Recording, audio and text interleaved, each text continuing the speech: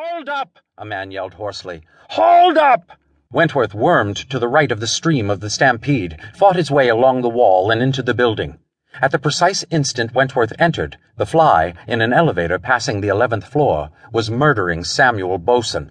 He had left no one to betray him, nothing to indicate his line of retreat. Wentworth dived for the glass doors of the bank itself, springing over the body of a guard, past an unconscious office boy. Another guard, charging toward him, flung up a pistol. "I'm a policeman!" Wentworth shouted. "Where are the bandits?" The guard held his shot, puffed up to Wentworth.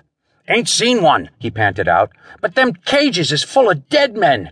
Wentworth pivoted on his heel, sweeping the bank lobby with a single all-seeing glance. No one saved excited officials in the place, armed guards staring about them in bewilderment. Wentworth raced into the hallway.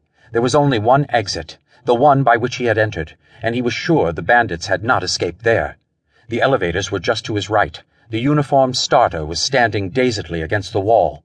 As Wentworth strode up to him, the fly, 20 floors above, had stripped off all his clothing and thrown it out the window. Wentworth spoke to the elevator starter curtly, but without excitement. If he further bewildered the man, it would take minutes to get information from him. "Who left and took an elevator just after the alarm went off?" he asked. The man stared at him with scared eyes, forehead wrinkled like a monkey's. "Who left the bank?" he repeated woodenly. Then his body jerked. "Mr. Boson," he stammered. "Mr. Boson and another man in a silk hat. They had a bag." "Which car?" The starter turned to the panel on the wall behind him, a panel in which series of light bulbs and vertical lines indicated the position of the 10 elevators. 3 cars were rising, bulbs flashing off and on in upward sequence indicated. 4 were coming down, and 2 were at first floor. The 10th row of lights, the central one, was entirely dark, except for a bulb near the top. That light burned without blinking. The car was stationary at the 20th floor. The starter's blue-coated arm stretched out rigidly, the fingers trembling as it indicated that small, round dot of yellow light. "That's the one, sir," the man stammered. "That's the one, number 5. "Stop all cars," Wentworth ordered. "Don't let one move." He whirled into an elevator. 20, he snapped, "and don't stop until you get there. Police business." The car, emptied except for Wentworth and the boy, soared with silent speed. The operator overshot the 20th floor and lost precious seconds juggling for the proper level. When the door slid open, Wentworth bounced out, shouting to the boy to follow car 5.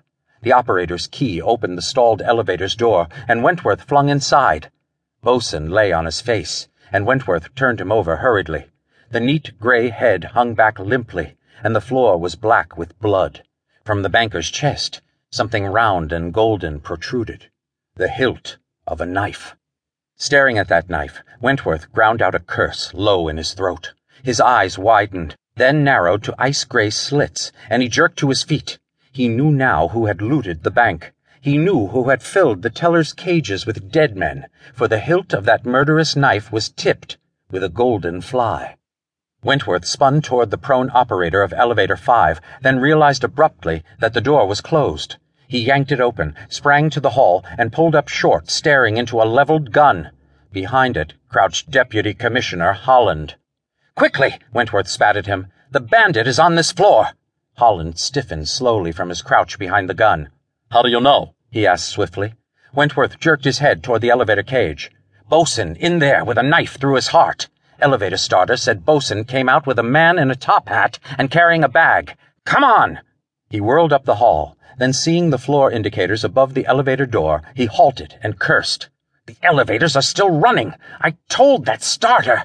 He darted into an office, snatched a phone from the desk of a girl, rang the starter's desk. Before the gruff voice of a policeman answered, the girl had her hands on her hips and was bawling him out. Wentworth ignored her, bit out orders to the policeman. "Don't let anybody out of the building.